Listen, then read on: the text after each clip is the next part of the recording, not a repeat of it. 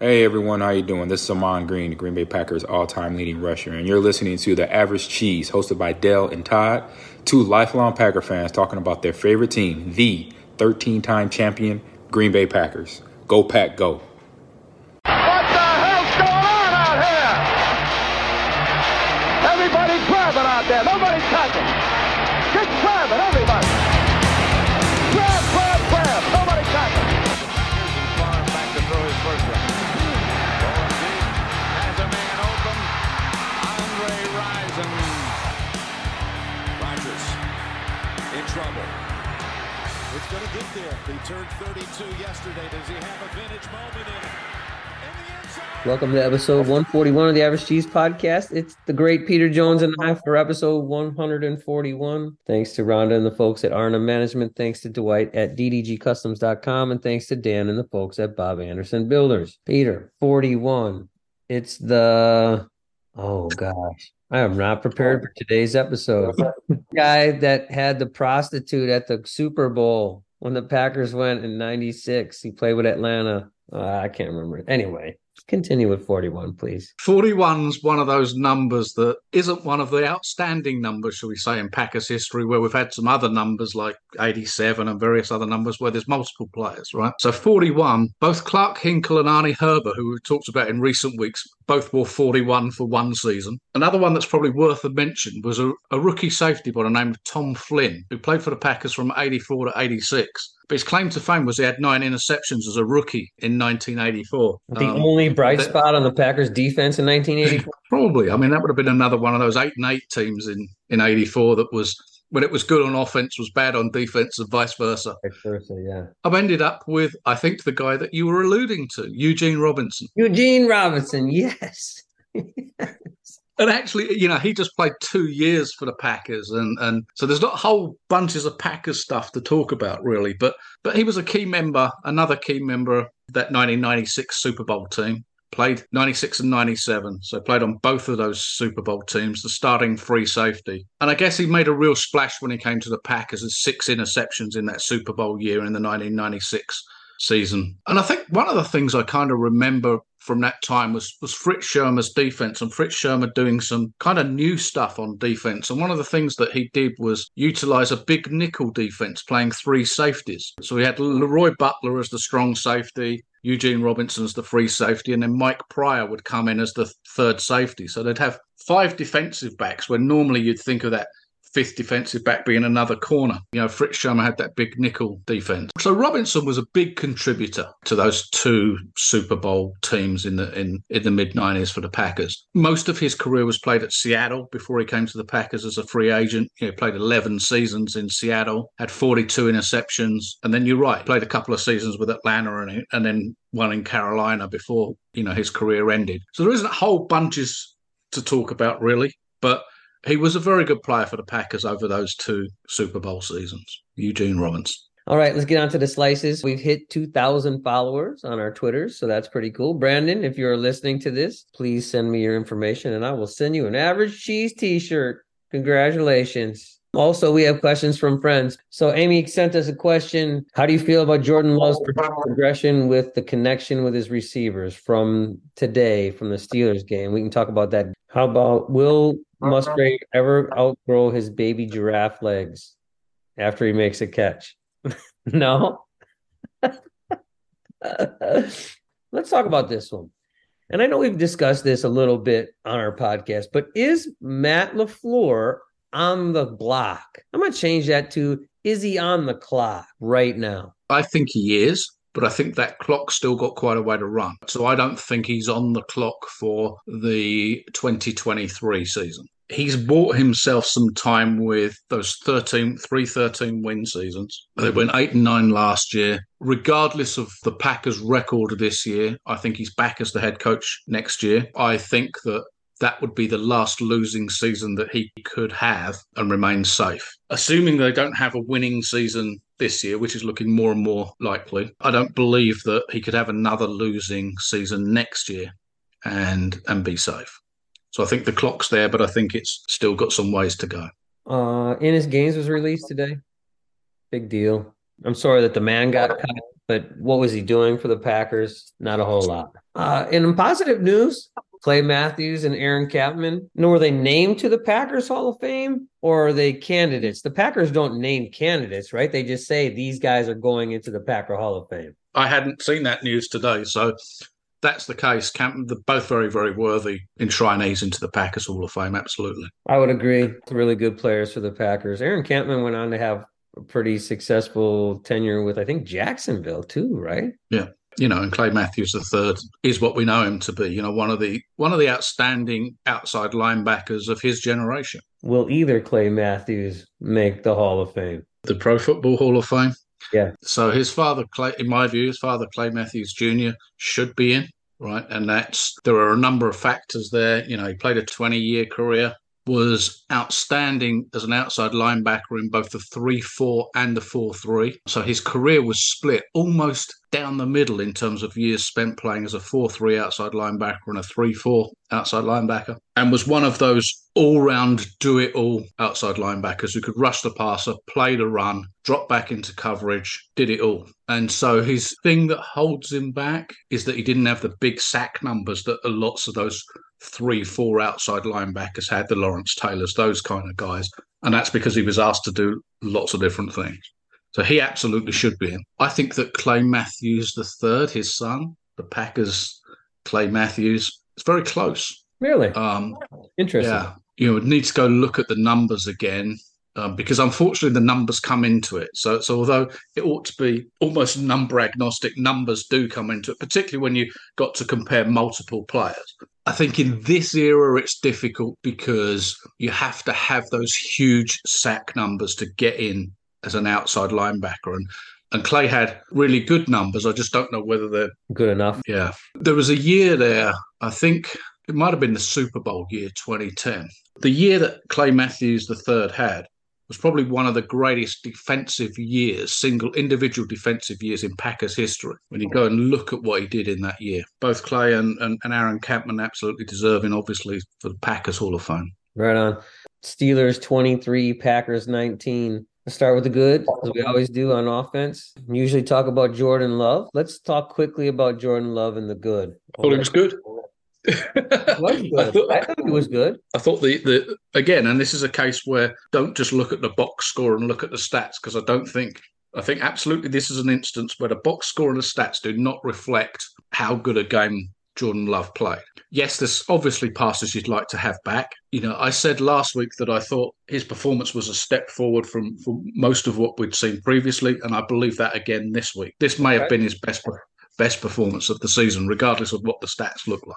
We were listening to it, and then we went in to watch the end of the game. Jordan Love looks like he is not phased in the moment. Now, he might be, but his appearance is, I got this. Now, he didn't have it, but there's something to the moment is not too big for me.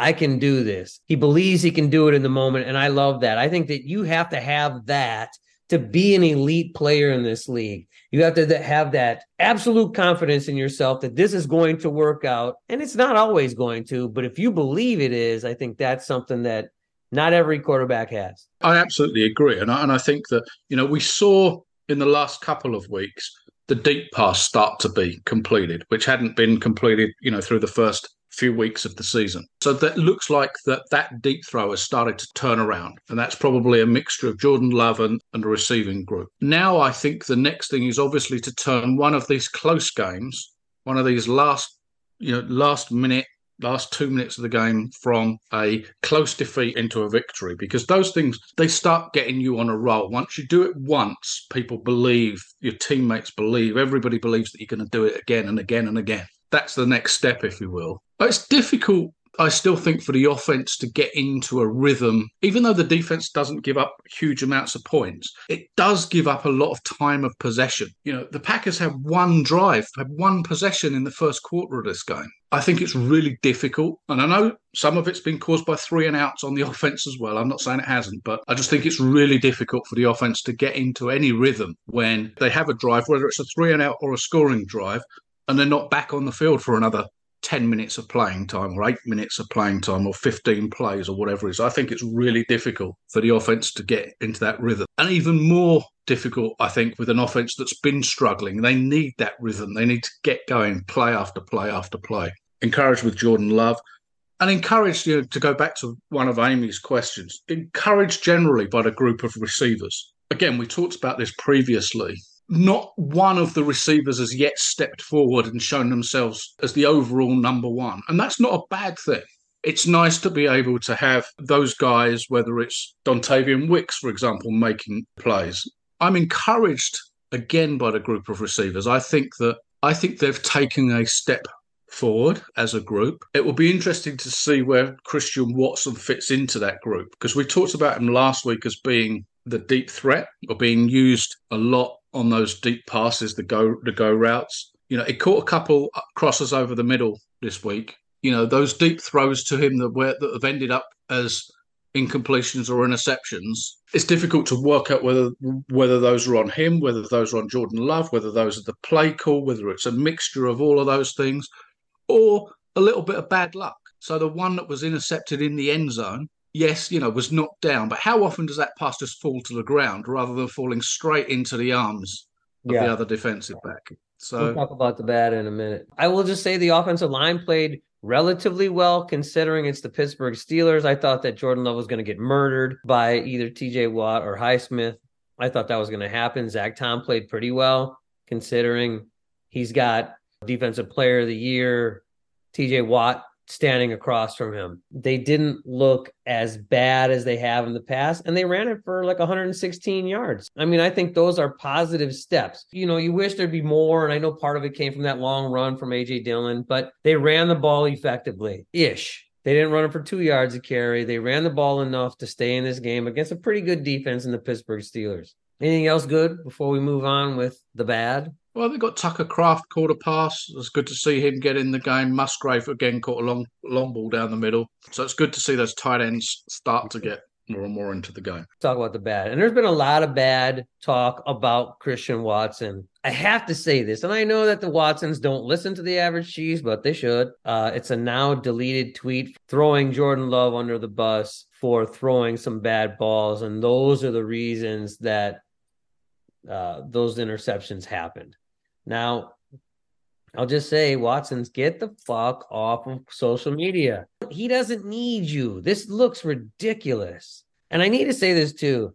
Christian Watson is a second-year player. He hasn't even played a full season because he's been injured for part of it. We cannot expect him to be an elite receiver right now, basically in year one. We can't. Am I disappointed in his production? Fuck yes, I am. I feel like he has too much physical talent to not be producing in this offense. We talked about it last week, and I'm with you guys that, you can't run them long on every play and expect them to be consistent numbers, because those balls, A, don't get thrown, and B, don't get thrown well. But there are opportunities for Christian Watson. The whole 50-50 ball has come up. How many contested balls do you think Christian Watson had to catch at North Dakota State? None, because he was fucking blowing by everybody. It's not a skill he's had to have. It's something he's going to have to figure out in the NFL, because even with 4.3 speed or whatever he has, there's going to be a guy that can run with you. You're going to have to make contested catches. No doubt about that.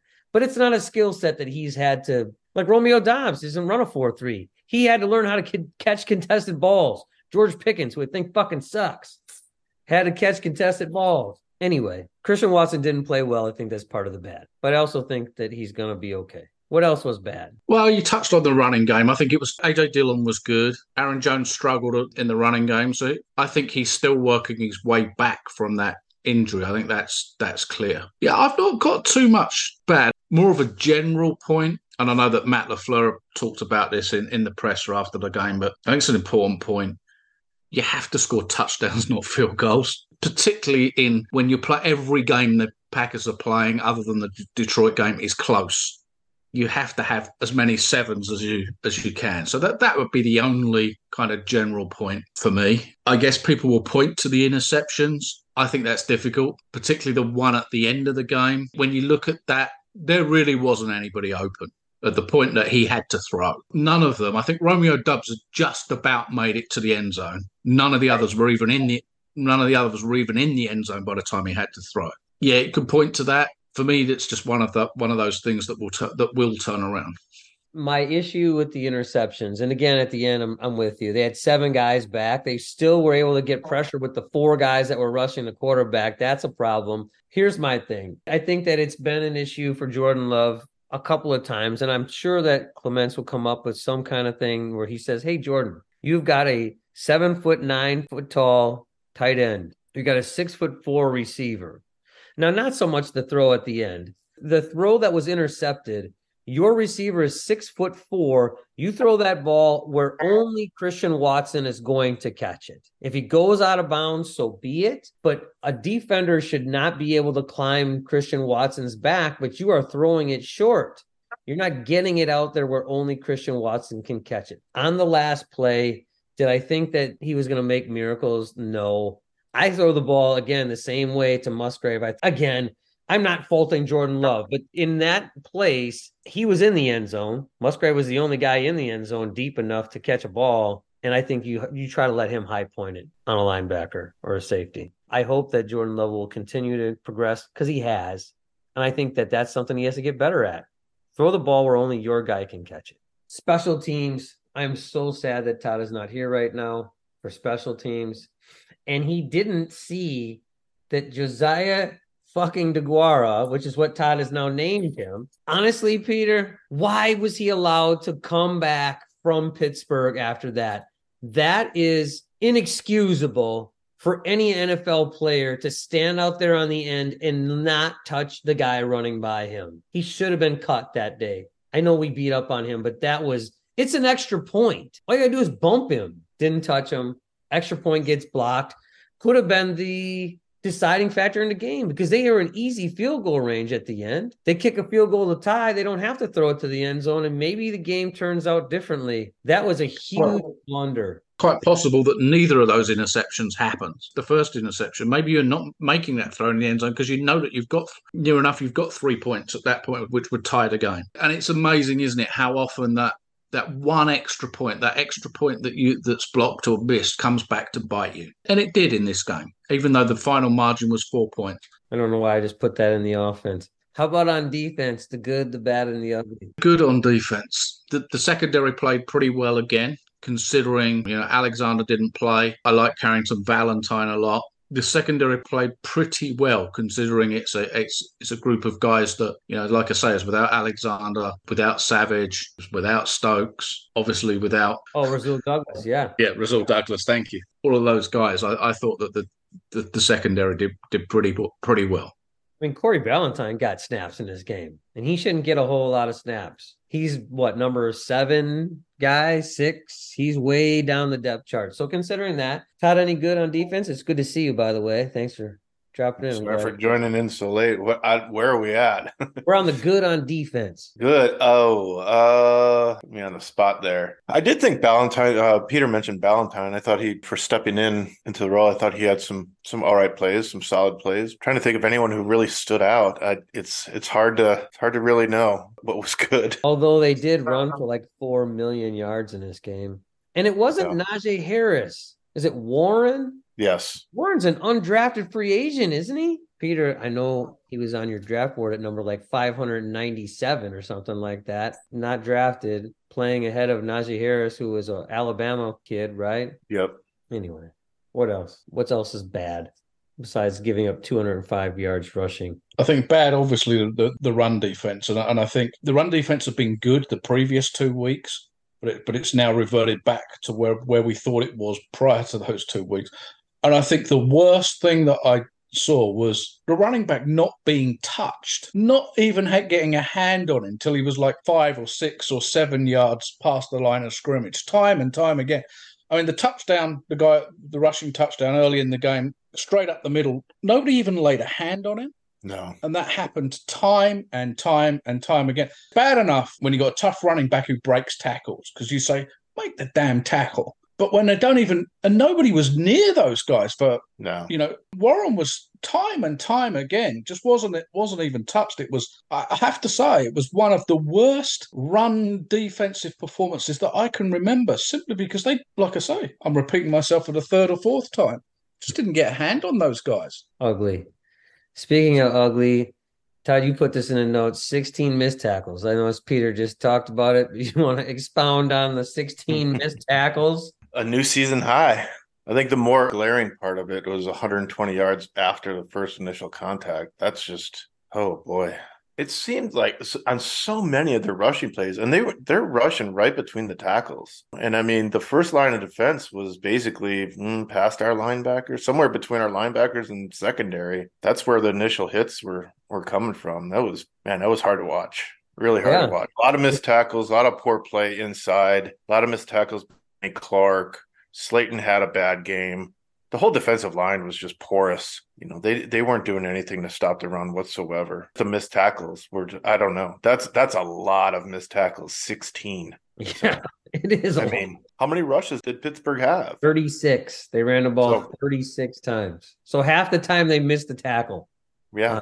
There's probably several missed tackles on one play in a lot of different situations. Right. Yeah, I don't know. It was, and it was so bad that even without Quay Walker and some of the other starters, I still believe that it would have been pretty bad. I didn't have this in the notes, but I might as well mention it. But I really thought that, like, where is Rashawn Gary? He did contribute in this game because he actually had a high run defense PFF score. But when was the last time he had a sack?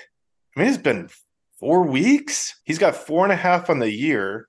He had that one game where he had 3. I mean, he hasn't had a sack in at least 4 weeks. And after signing that big contract, like, where are you, dude?